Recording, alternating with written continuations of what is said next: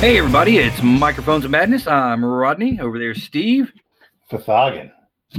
And today we are talking about Call of Cthulhu, a new video game by Focus Home Interactive, developed by Cyanide Studios with a little help from Chaosium.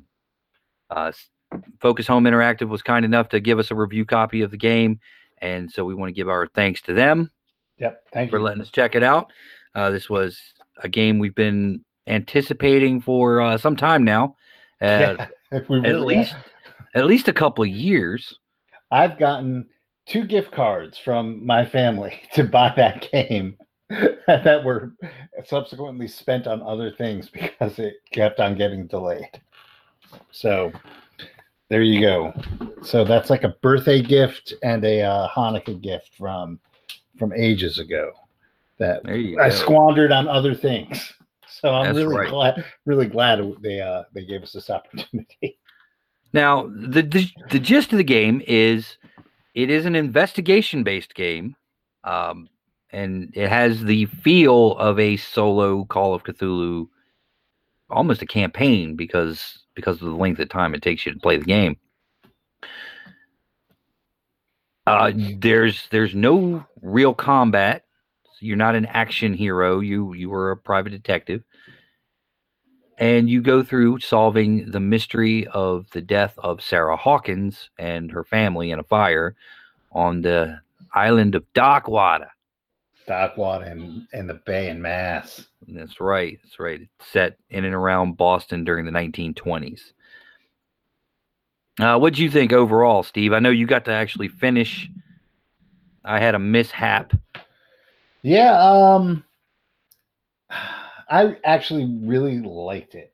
I've got a couple of criticisms, but that's just through one playthrough, so I'd have to play it again to see if any of my criticisms are valid, but it's looking like some of them are not.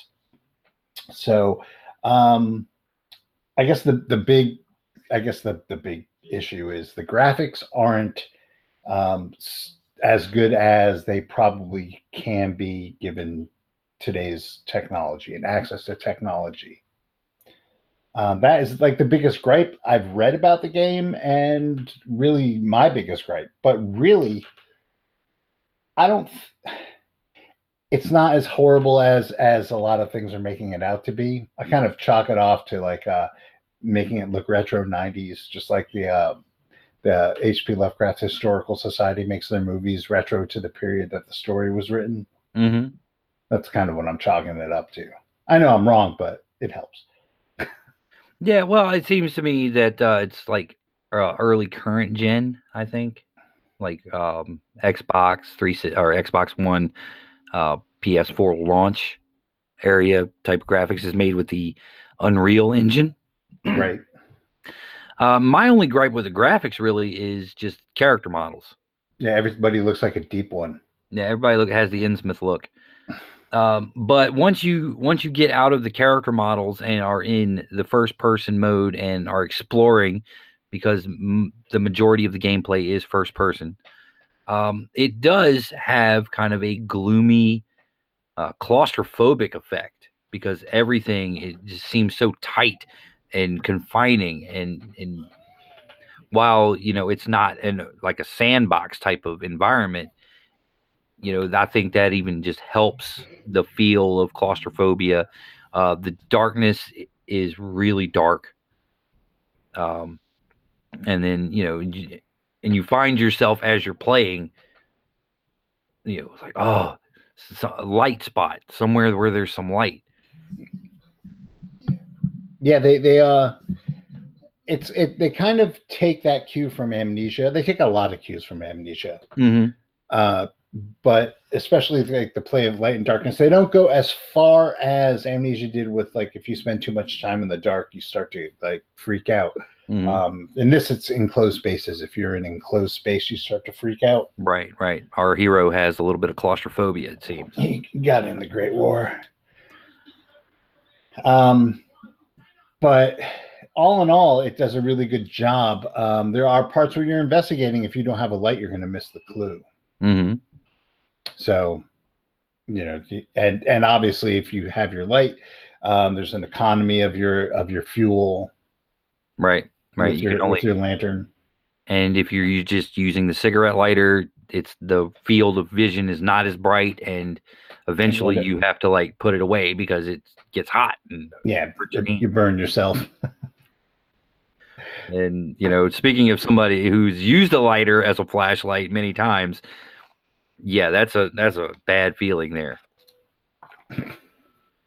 But I would say where this game really shines is in the story, the investigation of the Hawkins family.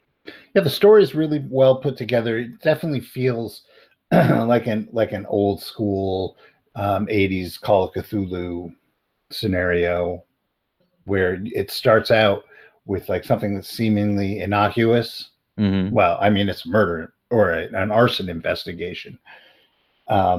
Not too innocuous, but it's not, end of the world cosmic horror. Right. Just builds up to that, which is how Sandy Peterson originally describes scenario design in Call of Cthulhu, is the layers of the onion. Mm-hmm. Right. And this particular story starts getting weird pretty fast.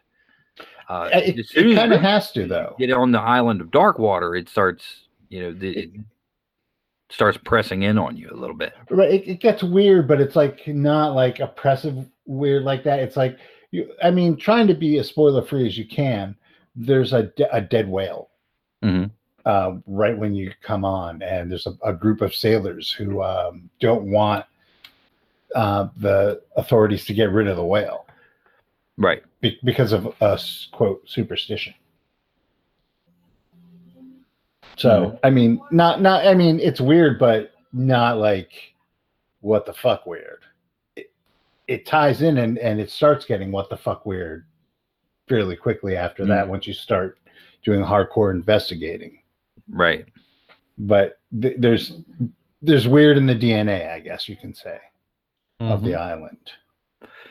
Right. It takes the tropes of weird fiction and Lovecraftian fiction and uses them well. I mean, you pretty much know what's going to happen. It hits all the right cylinders, for a Lovecraftian pastiche story, but still uses them to great effect, where you're not sitting there going, oh yeah, this is exactly what I thought was going to be. There are still a few surprises. Yeah, you kind of metagaming, something weird is going to happen. The shit's going to hit the fan because it's Call of Cthulhu. Mm-hmm. But it does a really good job of keeping you as a player guessing while your character is doing his thing. Mm-hmm. And he looks like Keanu Reeves.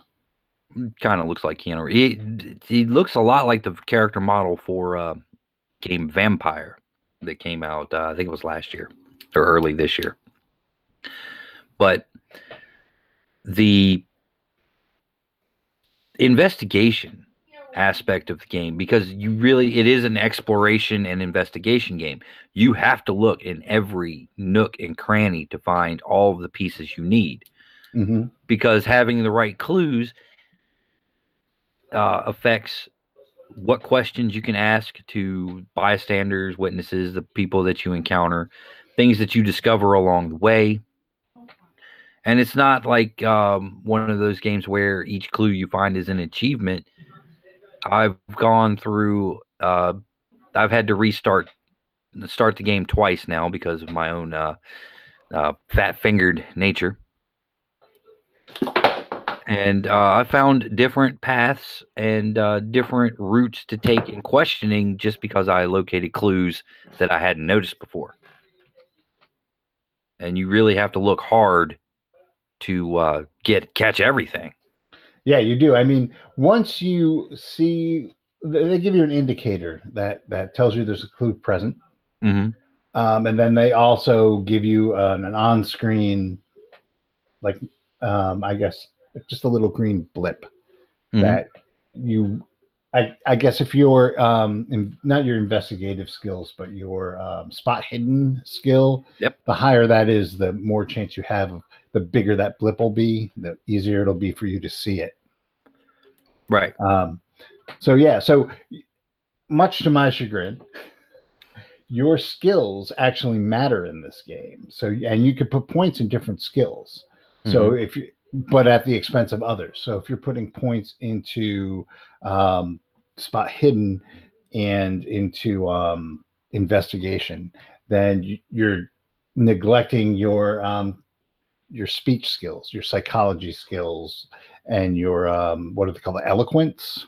You have an eloquence, which is social interaction. Right. It's a stripped down version of 7th edition rules. Yeah, I mean, you basically have you're talking to people, which is eloquence. You're figuring people out to manipulate them, which is psychology. Your ability to process information, which is investigation, and pick locks, apparently. Your ability to see clues in the field, which is spot hidden, and then your strength, which will help you with your ability to strike back at people.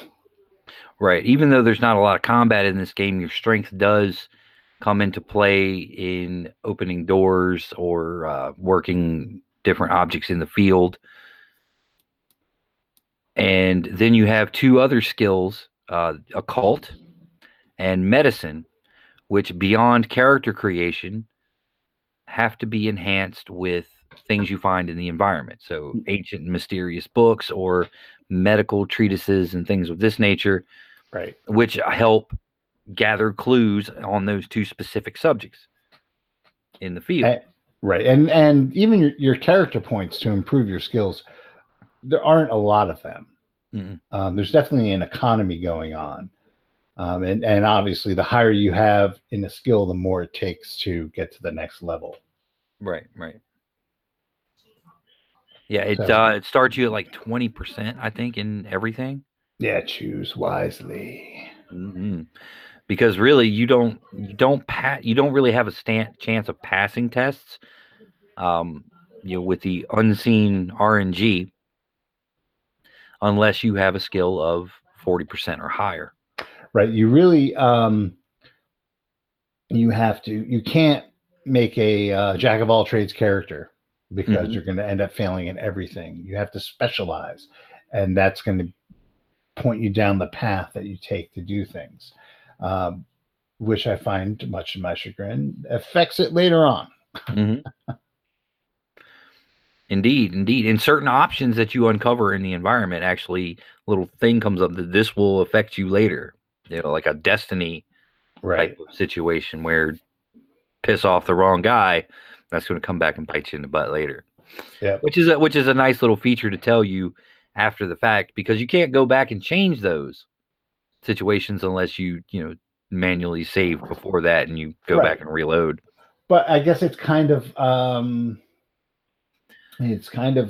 trying to keep the metagaming to a minimum. Obviously on your second playthrough, you can, you're a little bit more knowledgeable, but it kind of blindsides you as you're going through for the first time. Oh yeah, definitely. This game actually, I think, has a lot to offer for the Call of Cthulhu purist. Those folks that we've gotten into little bickering matches with over pulp versus vanilla 7th edition. It is their kind of game. Yeah, it's funny because a lot of games that try and do exactly what this game is doing use fighting to fill things out. And the game is dependent on encounters, and specifically fighting encounters. Like Fallout, or any of the Elder Scrolls games, which have strong stories, but you always end up like in some sort of combat, and that's the mechanic that pushes everything. Right. In which is, there's nothing wrong with that, those are two of my favorite games ever made. Oblivion, Skyrim, Fallouts, all of them. I love that. But in this kind of game where you want to focus on the investigation and the story is propelled through that, having every encounter end up with like a slugfest is not. It's not just. It would take away from the game. It would be a shitty game, honestly. Right. If Pierce could just ball up his fist and just start punching people, yeah, it would definitely lose its feel.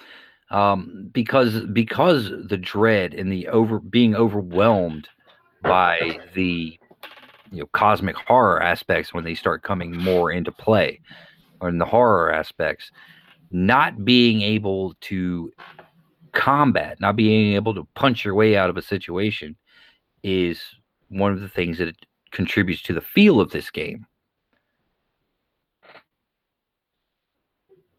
Yes. Yeah. So I'm just thinking of like some of the complaints I've seen online about this game. The graphics, the lack of combat. Mm-hmm.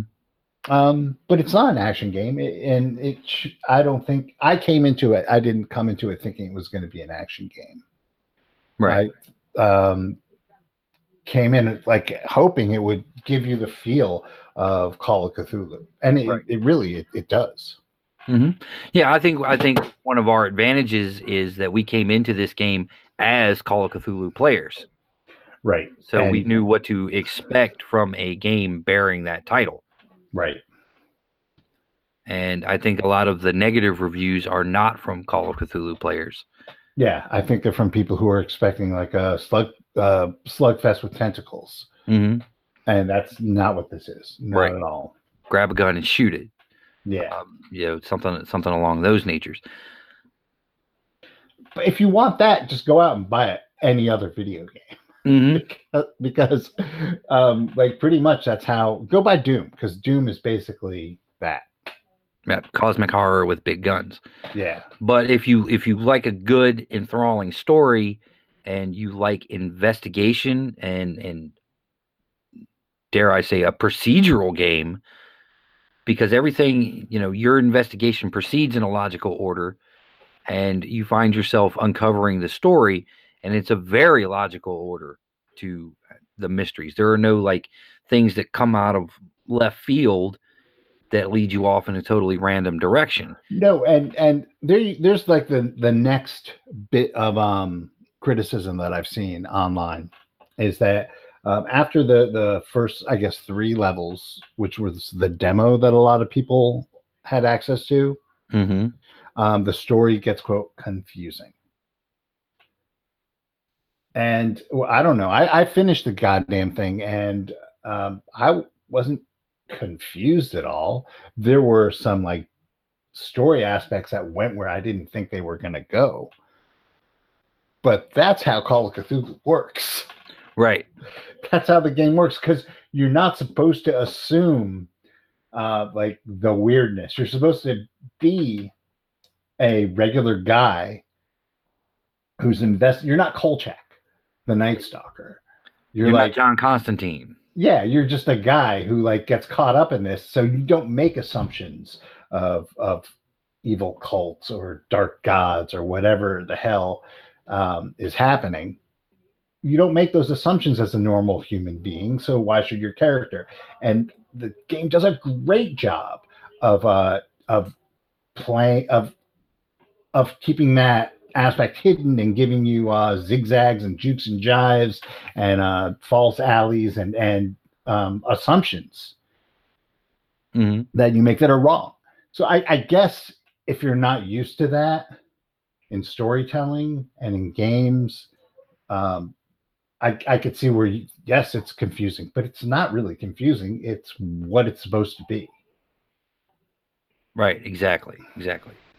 When for example, in the classic Call of Cthulhu scenario, The Haunting, where you're supposed to go investigate a haunted house, and it ends up being like this guy who's turned himself into an immortal vampire.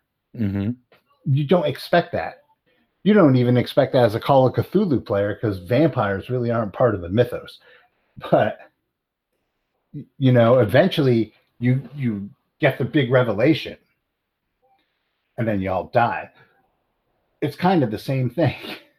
Right. When what happens is finally revealed in dribs and drabs, and you finally get the scope of it, you're so far caught up in it that it just like you're ready to go, oh yeah, okay. Mm-hmm. I could see where that comes from. It's not confusing. It's just that's how Call of Cthulhu storytelling is. Right. It is.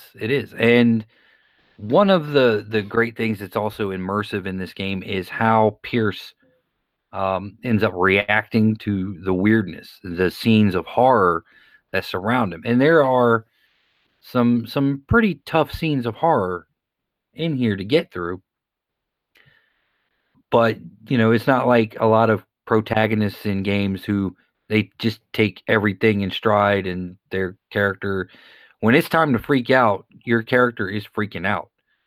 And the sanity meter, that's almost an unseen mechanic in the game. A lot of the stuff takes place behind the scenes, but your field of vision changes, and it affects you as a player, especially if you're sitting in at home in a dark room, and you're walking along and you encounter this sequence of horror, and you can't see anything on the screen, and it really draws you into the immersion. And when something as mundane as an asylum guard, pops around the corner, you find holy shit. I ended up psychotic at the end. Mm-hmm. Like totally psychotic. like there was at one point you have like this choice of your reactions to people, and you can say, you can use your psychology reaction, or your strength reaction, or whatever. At one point, all my options were in Enochian or Relilian. Mm-hmm. So I didn't even know what the hell I was. I was just like, okay, just pick a random sequence of characters because I don't know what I'm saying. That's awesome. It was fantastic. And that's another, that sense of fatalism there is another thing that will appeal to the players of classic Call of Cthulhu. And it draws a lot on games like Eternal Darkness, mm-hmm. Especially for like the visual effects of sanity and that mechanic of playing through a different character while your character is aware of it. Right. That's all Eternal Darkness was like all those flashbacks to Rome and everything that you played. So you get that. And like Silent Hill, there's a huge depth to Silent Hill, especially like Silent Hill, the early ones, where you had different endings that you got that were completely dependent on how you played the game previously. Because apparently I did a little bit of research. There's 4 endings that you can get, and depending on what you do in the game, you have options for different endings. Now you don't know that you're choosing an ending. You're performing a task or not performing a task at the end, which will go unnamed because I don't want to spoil it. But by the time I got to the end of the game, I had absolutely no choice. I was completely done. I was like over the top insane, and just like the choices that I made during gameplay, and I don't know everyone that I made that did this. I had no choice but one ending. And that was it. And that's what encourages you to make repeated playthroughs is, how did I get to this ending? Let's see if I can try to find another one. Right. Especially now that you know there's 4, you got to play it at least 4 times and try different paths. Yeah. I would say one of the main things that kind of gets me, and this probably ties into the not knowing what path you're on to get to what ending, is there's little feedback on passing and failing skill checks. There's no, like Sonic, there's no type of feedback. The controller doesn't vibrate. There's no sound to let you know that, hey, you passed that skill check. You just got to figure out that, oh, I must have failed that, especially in the social interactions. Well, sometimes it just flat out won't let you make a choice if you don't have a high enough skill level. Right. It'll be on the screen, but you can't actually do that. Right. So right. So if your occult is too low and you need to talk to somebody about the occult aspect of what you're talking about, you can't do it. Right. It won't even let you fail. It won't even let you fail because you won't even think about it to come up. Mm-hmm. Whereas sometimes if you want to try and use psychology and calm somebody down, and you fail your roll, even though your skill is sufficient to do it, and you fail, they'll let you know. I mean, you failed. Right. You failed in the reaction, the outcome of the task. But you don't have. It's not like you roll a die and you're like, oh, I failed, which is kind of cool. Mm-hmm. Because in reality, you fail a task when something doesn't happen. Right. but like in a game, you kind of know that you failed something, so you prepare yourself mentally. Everybody does it. You can't help it. It's metagaming, and it's just human nature.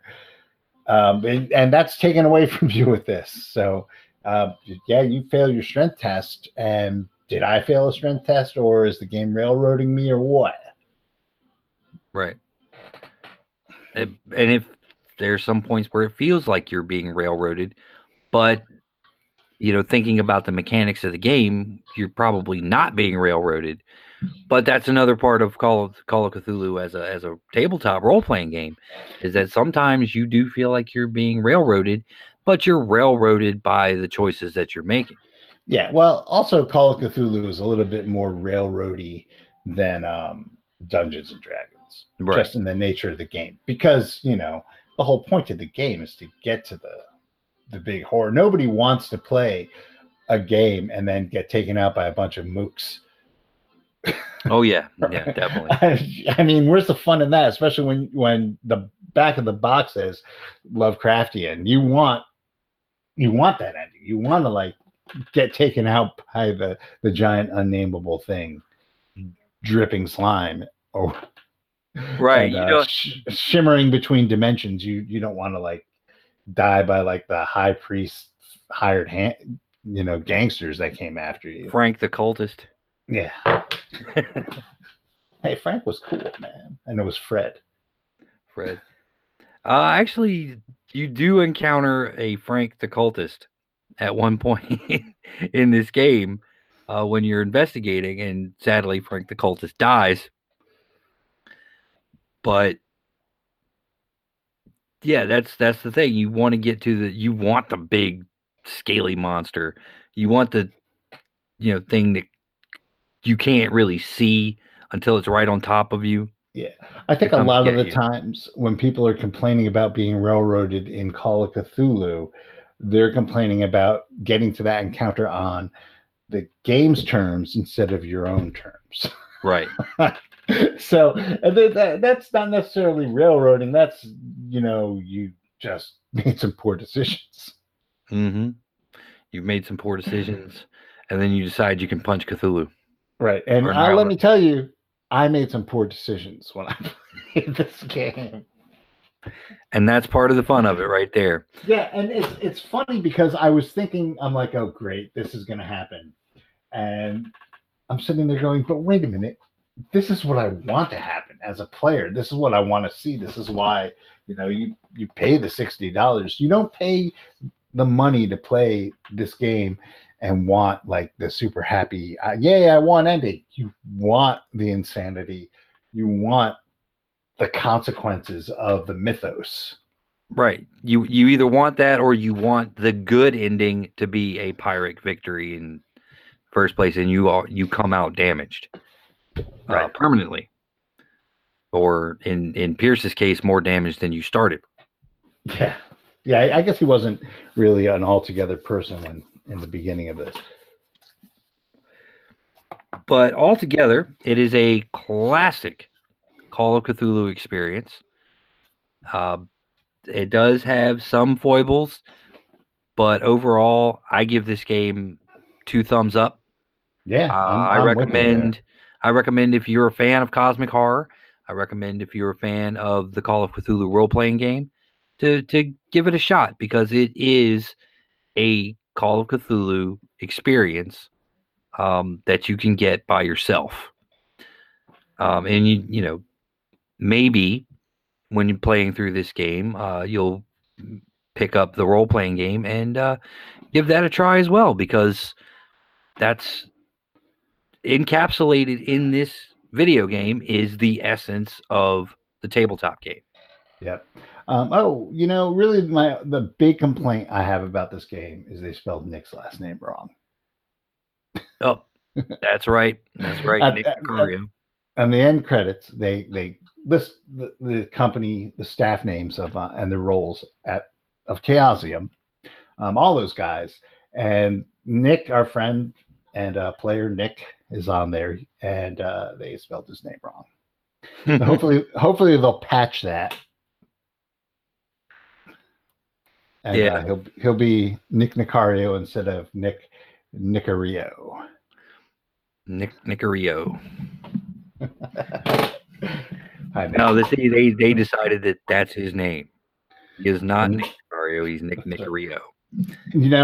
And if enough people play this game and get the bad ending, reality itself will shift, and Nick Nicario will be Nick Nicario from now on. Yep, absolutely. As far as we're concerned, he will be. But yeah, I'm actually hoping for a sequel to this game. That's the other thing. If people buy this game and it's a sleeper hit or whatever, because it's Cyanide Studio isn't like a AAA studio. They're like a bunch of guys. They're an indie development team, right? So having a sequel to this game is completely dependent on everyone going out and getting a copy of it. Right. Go out, get a copy, play it, throw out some positive words. We can get a copy. There are a lot of realms that could be explored. I know Focus Home Interactive does a lot of Games Workshop related stuff in various sorts of aspects. If Call of Cthulhu does well, we can get more Call of Cthulhu games. We also know that there is a Down Darker Trails, a Western setting for Call of Cthulhu that would be really cool to play in. And of course, there's one of our favorites, the pulp setting, which, sometimes you want to be Pierce and go crazy by hiding in the closet, and sometimes you want to punch Nyarlathotep. Yeah. Even in pulp, punching Nyarlathotep isn't a good idea. No, it's really not. But you want to be able to fuck with his cultists. Mm-hmm. Right. You want to be able to knock out a guard or punch Frank the cultist. But overall, once again, classic Call of Cthulhu experience. Go out, grab a copy, play it. If you're in the least bit interested in the tabletop game, that will give you a lot of the feel and the vibe of the game. What platforms is this available on? This is available for PC, PlayStation 4, and Xbox One. You were playing the PlayStation 4 version. I was playing the Xbox, and I played the Xbox version. Isn't But there's also a Xbox PC. Xbox and PC pretty much the same thing at this point? Pretty much. I mean, it's Microsoft, so Xbox is a Windows compatible thing. So that about wraps it up for our discussion of Focus Home Interactive's Call of Cthulhu. Catch us next time for some more interesting stuff. If you like the show, please consider giving us a subscribe, throwing us some stars on iTunes and all that happy horse shit. And until next time, keep 30 points.